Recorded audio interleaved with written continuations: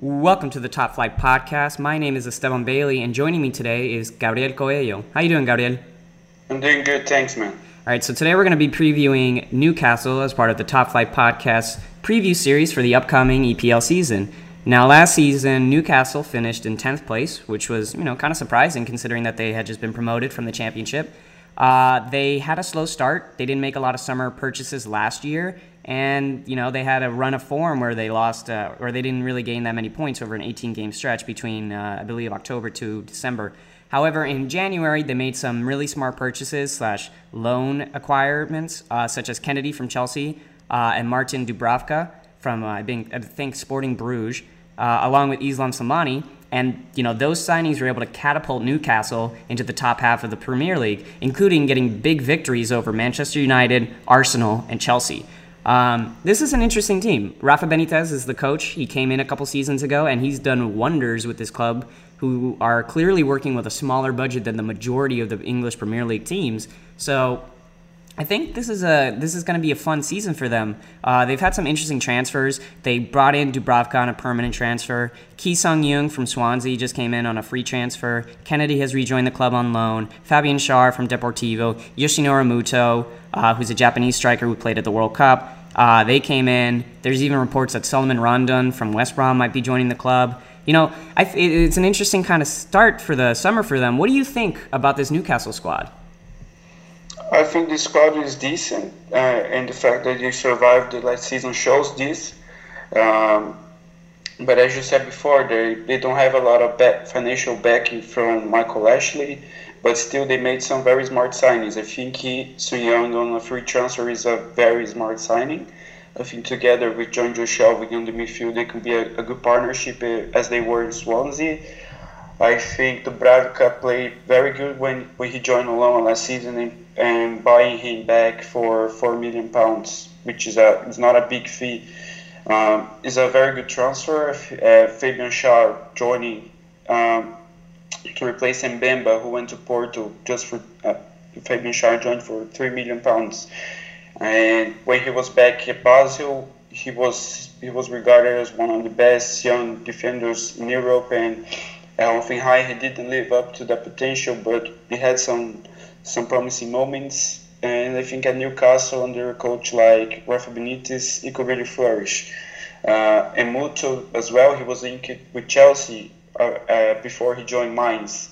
So he had a decent World Cup. So it shows that he's a decent attacker, and he could be a very very important player on this Newcastle squad. But the players that were already there are very good, especially Shelby, which is a midfield. I think it's a very underrated midfielder.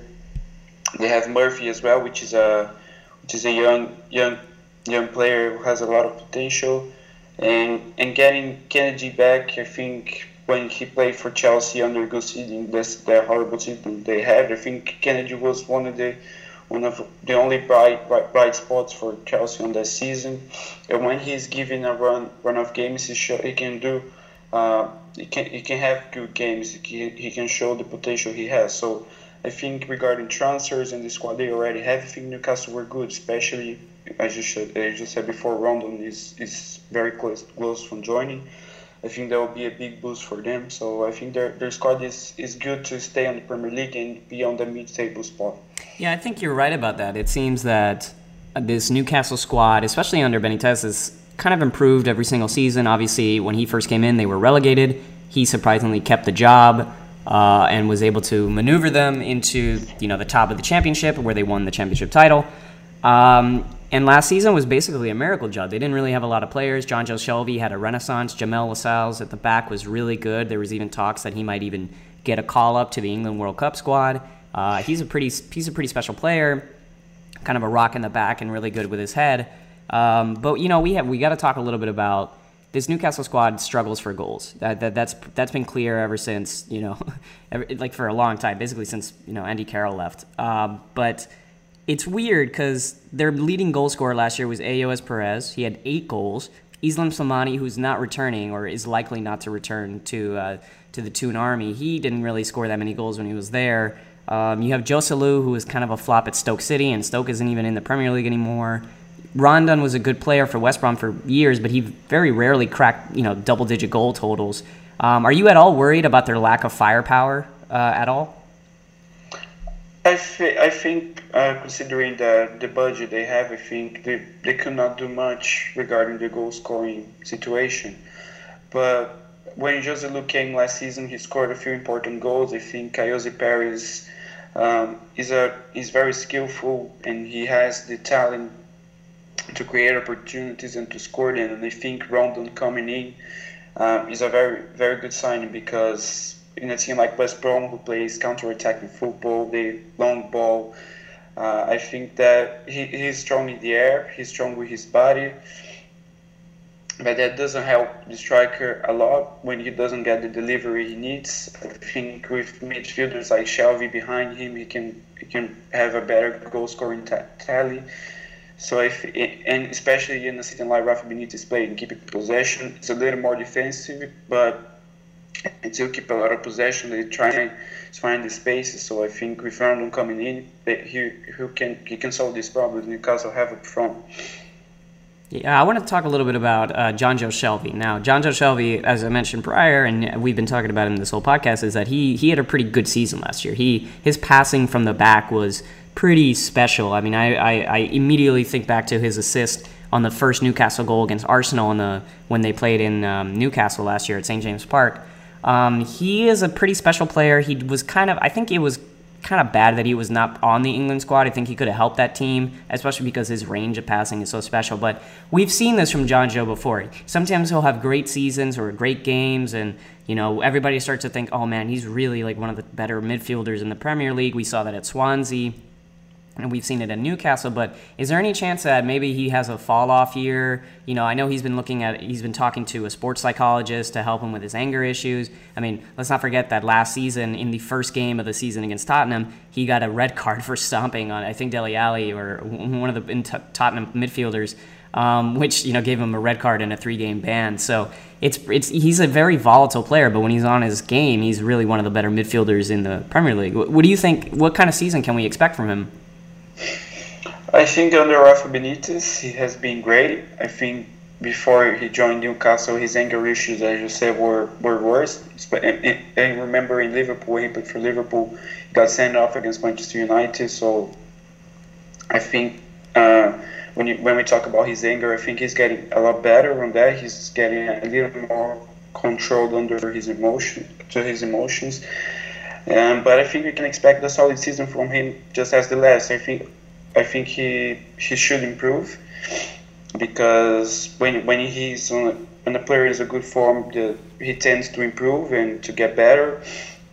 So I think that is what will happen with Shelvey. The Newcastle squad is better this season, so I think that can help Shelvey and the other players that were in the squad already. Yeah, on that note, you think that the squad is better. I think it's also better. I mean, it's more or less the same team with some minor additions such as Ki Sung-young and Fabian Schär and Muto, and maybe even Rondon. But, they lost Jack Colback, who wasn't really, important to that team. Mitrovic is likely to go to Fulham for about £22 million, which is, that's a pretty big capture from Fulham. He didn't really get it on at Newcastle, which is, kind of a shame because he is a talented striker. Mikel Merino, who was supposed to be the big signing that would elevate Newcastle, was a flop, and they sent him back. They sent him to Spain, where he's going to play for Real Sociedad. I think it was for about £10 million. Yeah, I think the squad is improved, though, even with those subtractions. Let's talk a little bit about our expectations for the squad. Do you think that Newcastle could potentially challenge for a Europa League place, or God forbid, even a champion? Do you think there's any chance that they could get a European spot in the table this season? Of course, there's always a chance in football, but it will be very hard. I think the factor that can decide this is the coach. Rafa Benitez knows how to be successful, and he knows how to set up his teams according to their limitations. But Sir Rafa Benitez is one of the better coaches in the Premier League, so I think that can have a big impact.